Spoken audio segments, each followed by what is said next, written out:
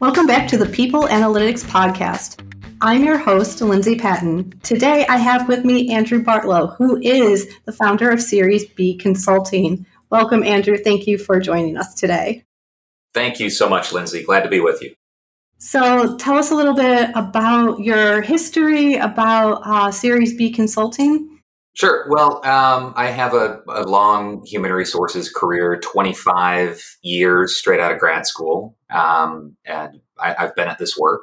Worked for companies like General Electric and Pepsi, as well as startups with less than 50 people and really kind of everything in between. And about 3 or 4 years ago, I pulled my golden parachute, wrote my bucket list book, hung my single shingle as a consultant. And boy, it's been a really, really fun ride as I help companies grow and help other HR leaders be more successful. Yeah, so you really have experience with all different sizes of businesses. Do you have a certain size that you really enjoy most? I think it's more about stage, that high growth stage when things are changing rapidly. Maybe that's headcount growth is resulting in a rapid evolution to how work gets done and how you manage your organization. And so that rapid change environment is a lot of fun. Okay, awesome. So one thing that you have to be aware of as a consultant is making sure that everyone's happy or the right people are happy. So you have to be choosy whether or not you're making the stakeholders happy, making the employees happy, making leadership happy. How do you kind of compartmentalize each group and determine what are we going to do for these groups? Yeah, I think this is a really important and valuable area to talk about. In human resources, we get stretched between a number of different stakeholder groups. We try to serve our employees. We try to serve the broader community and the broader social good. We try to support the executive team and the CEOs or founders that we work with. And it's bottom line just not possible to serve all of your different stakeholders across often conflicting needs, requests, or demands equally. And so I think it's really important for a successful HR to have some sense of who their stakeholders are, on what types of topics do those stakeholders care the most about, and try to get your head right around who you're really serving. Yeah. So when you go into a consulting situation, how do you really break that down? And, because you have to, there's a lot of give and take involved in that too. So how do you, prioritize? Sure. Well, I think, again, prioritizing is a great place to start with that. So what are you working on? What are the goals, initiatives, and promises that you are making that your organization will fulfill, that your HR function will fulfill? And so that's the best way. A really simple stakeholder analysis is a really good way to sort out what should we be working on, what are the priorities, and especially if you're in a high growth, high change environment, there's just going to be too much to do and not enough time, attention, or resources to be able to deliver on it. So start with a really simple stakeholder analysis. Who are my stakeholders? What do they care about? Where are they at on different topics? And then try to get to a very simple list of what are the most important things that my team and I should be working on to support the organization. Mm-hmm. And that can look different to different people. So in our conversation earlier, you mentioned data is such an important aspect of making those decisions. So could you explain how you use data to make those decisions? Sure. Well, yeah, if you're not sure where to start with what to work on, a great place would be an investor presentation or a board deck or talking with your CEO around what are the commitments that have been made to the organization. What is the short list of most important things? Maybe that is expanding your gross margin. Maybe that is opening new doors with more customers, customer growth. Maybe that is expansion into a new market or geography, open up in Europe. And that will help you prioritize in the HR function. Is it revenue dollars that I'm going after? Is it headcount that I'm going after? What is it? Chances are it's not happiness. Chances are engagement is a second or third level metric where your investors, your CEO, and your executive team are really concerned with bottom line and margin and maybe headcount growth. Maybe it's shipping certain product features or services on time. So start with what the organization is trying to accomplish and then figure out how HR can most directly contribute to those key organizational priorities. Okay. So yeah, definitely like you have to get to if you don't have that funding, if you don't have, that coming in, you can't focus on, like you said, the headcount. You can't focus on, engaging employees. So how do you get that, that secured first? How do you make sure you have that secure funding so you can, create the culture that you want within an organization? Well, funding, you'll get support for your projects and initiatives if you're working on the right things. If you're working on things that are directly linked to what the organization is trying to accomplish without making some giant logic leap. Too many HR professionals get stuck chasing progressive practices and bright shiny objects, and it's an unfortunate trap where we'll use shortcuts like air quote, it's the right thing to do, so we should do this. Well, why is it the right thing to do? Why is it the most important thing to do right now with the limited time and attention that we have? And so you'll get more support for what you're working on if you're able to establish a really clear and direct link to what's most important to the organization.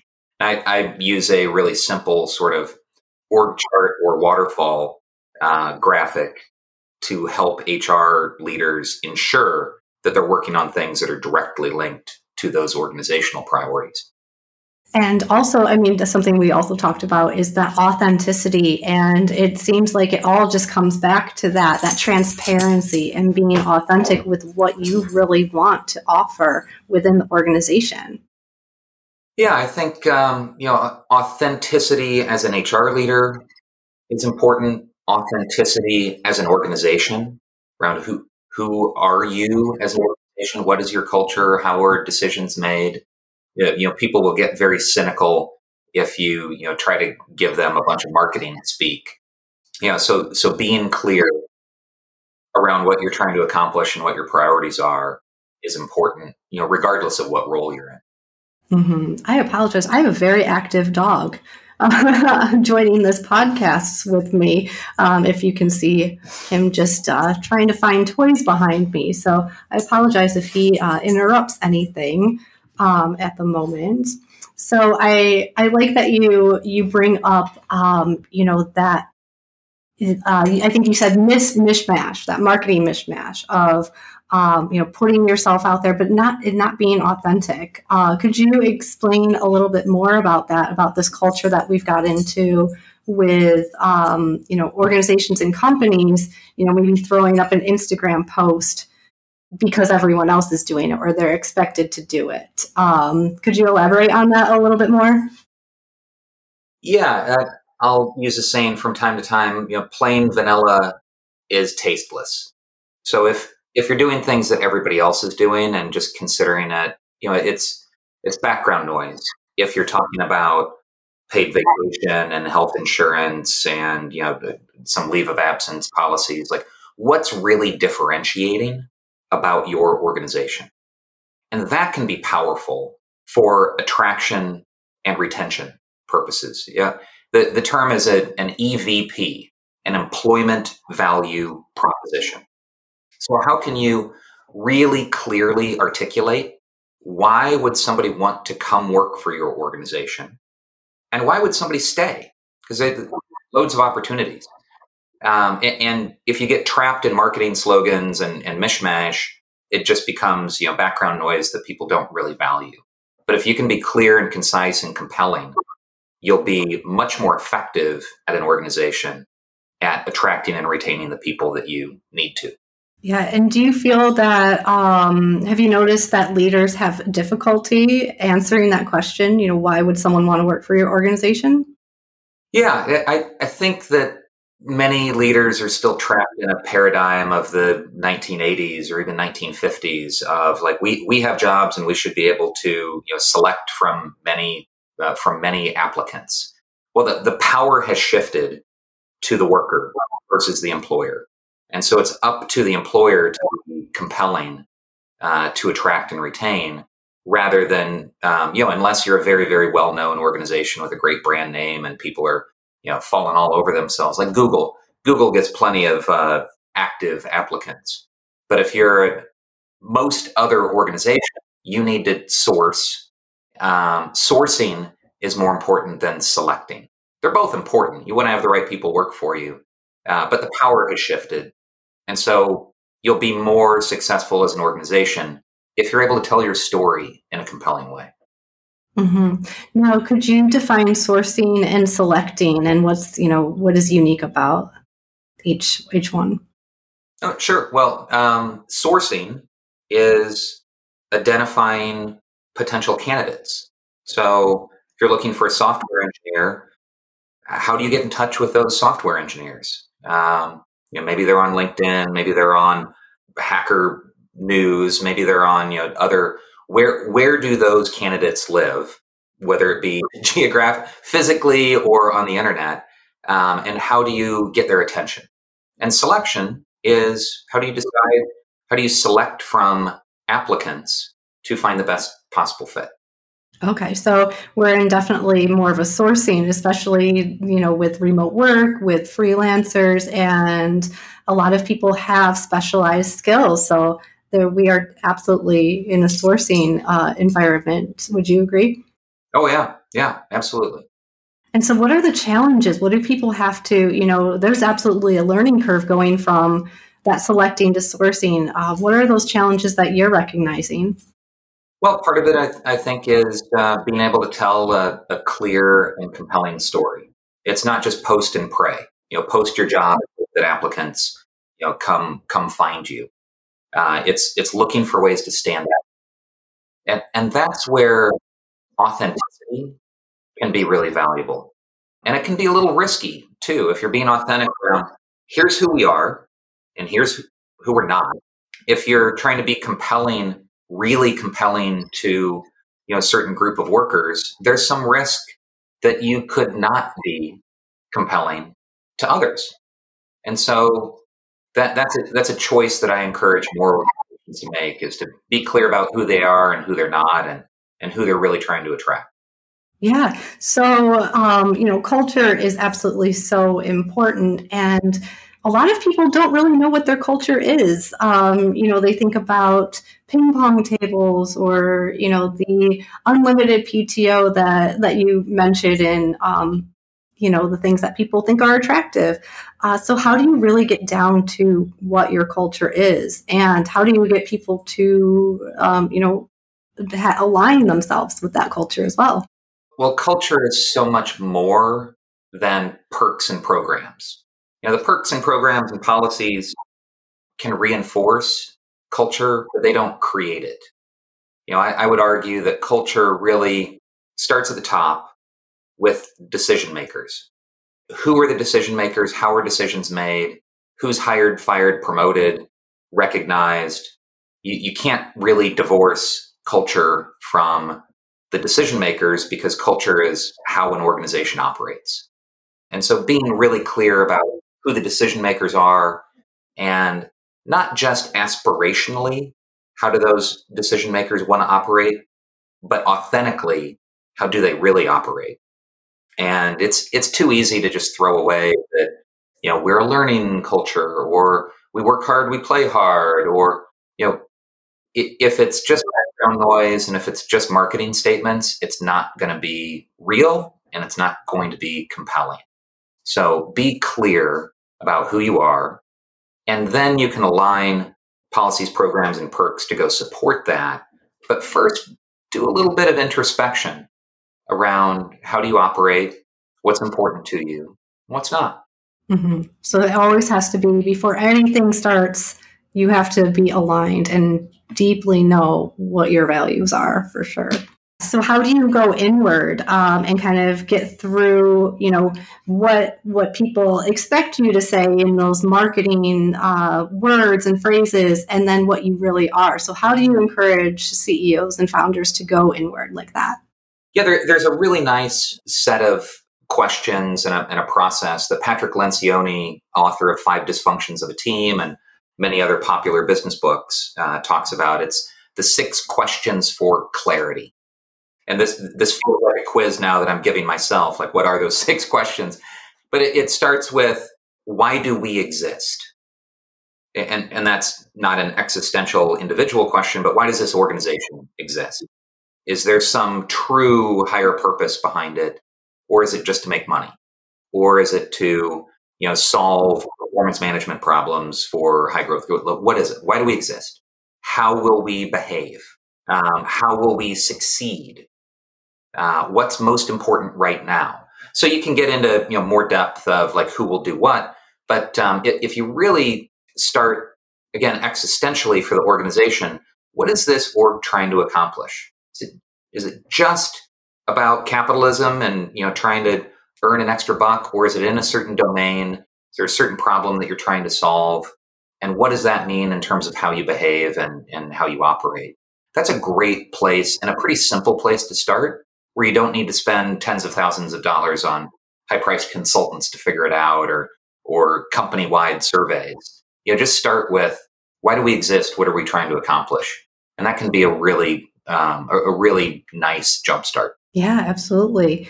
I mean, it really gets you thinking too, because how often do you really think about, as a company, why you exist? I feel like it's something that a lot of founders and CEOs, they don't take time to really, come back and reassess and think, ponder on. Yeah, with one of the companies that I founded, People Leader Accelerator. It's an executive education program for HR professionals. We exist to be useful. People Leader Accelerator exists to be useful to HR professionals, to help them succeed. And so if you start at the core of that, you're able to make decisions about how your organization operates. It's not about making the next dollar. It's not necessarily about reaching more people, but it's about being more useful to the people that you do touch. And so we're very niche and very specialized, and that's helped us make some key decisions as we've evolved. And so we haven't touched much on, the employee aspect of it.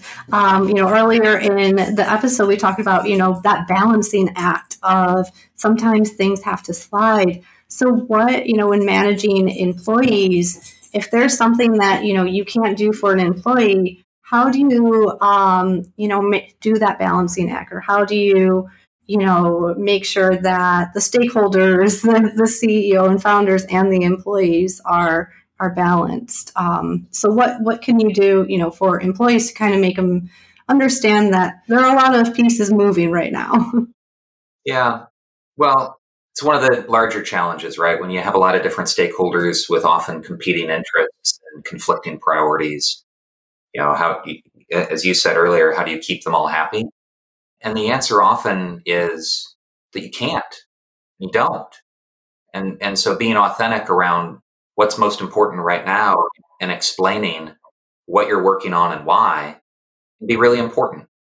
And so you'll get deluged in requests or demands from different groups. And I think that's a key skill of any executive, especially in HR, to be able to explain, here's why we're working on these 3 things right now. And here's how they will contribute to the success of the organization. And if you can't explain it, and if it feels like a big logic leap, then you're probably not working on the right things. Yeah. And I feel like employees in general, they value transparency. They don't want to be left alone in the dark. And even if it's, I think bad news brought in a transparent way is better than having no idea what's going on. Yeah. Like, hey, let's get really specific. Let's say that, employee A says, hey, I want to go to this conference, or I want the company to pay for my executive education program.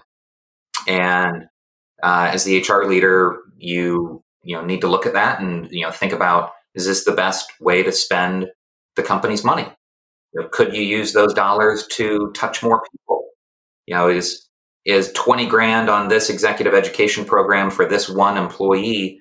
How does that stack up to 20 grand on a learning product that might help 50 managers at your organization be more effective? So you've got to make some of those tough choices and tough decisions. If time and money matter, and they usually do, just explaining the why will help you get through some of those tough choices. And I noticed you use data and analytics and critical thinking to support that example. So that's another reason I think transparency and facts and data going hand in hand. You really can't argue against that sometimes. And I think that's why employees really appreciate it. They want facts. Yeah. It's easier in a lot of ways to deal with facts than it is assumptions or feelings. I just really reinforce that critical thinking is critical. Critical thinking is critical. And data and analytics, I think, can often be scary or imposing to a lot of people. Like, what data and what analytics do I need to show? And the answer is, it depends. It depends. Start with what's most important right now, and then apply critical thinking to all of your activities. It doesn't have to be some complicated mathematical formula with dashboards and paying for analytical tools. It's more about, hey, if we're trying to increase headcount by 50%, how are we doing against that? If we're trying to improve productivity or reduce voluntary attrition, how are we tracking on a month-by-month basis? It doesn't need to be complicated. It's really not rocket science. I think we can go really far just applying some basic critical thinking.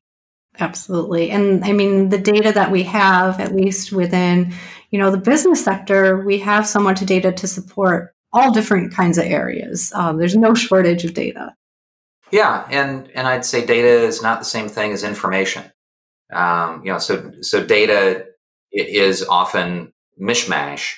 Information will help you make decisions. So how are you presenting the data that you have? What conclusions are you able to draw from it? How can you drive to decisions off of the information that you have? And, lots of high growth organizations may have good marketing spend data, like what they're spending on Facebook or LinkedIn advertising, but you have fewer data points with your employees. And so again, don't overcomplicate it. Take a look at some of the basics around what are we working on? How are people entering and exiting the organization? And how productive and effective are they while they're here? And that'll take you pretty far. Oh, yeah, absolutely. And I think that is a great message to end on. Andrew, thank you so much for being a guest. I'd love to offer you an opportunity to promote anything that you're doing. If there's a way for people to get in touch with you and learn more about what you do, now's your time to plug it.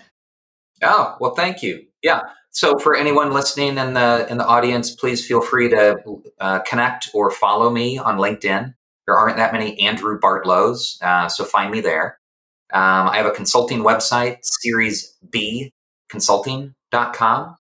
If you're an HR professional, that exec ed program I mentioned, People Leader Accelerator, learn more about that program. We've got a great website on that. And then wrote a whole book on this topic about high growth management practices. It's called Scaling for Success. Awesome. And we'll have to link that in the website as well when the episode goes live. So yeah, thank you so much, and really exciting everything that you're working on or have done in your career. I'm so thankful for you to be on the show. And again, I'm Lindsay, host of People Analytics. If you or anyone you know has some great insights on HR. You can reach me at lindsay@staffgeek.com. Thanks for joining. Thank you for listening to Staff Geek's People Analytics Podcast. I'm your host, Lindsay Patton, and I'm always looking to interview leaders who put people first. If you or someone you know lead with a people-first mindset, please email me at lindsay@staffgeek.com. That's LINDSAY@staffgeek.com. If you want to take things a step deeper and understand your organization's true culture DNA, I encourage you to take Staff Geek's free culture assessment. Just head to staffgeek.com and click the button that says Free Culture Assessment. Thanks again for listening.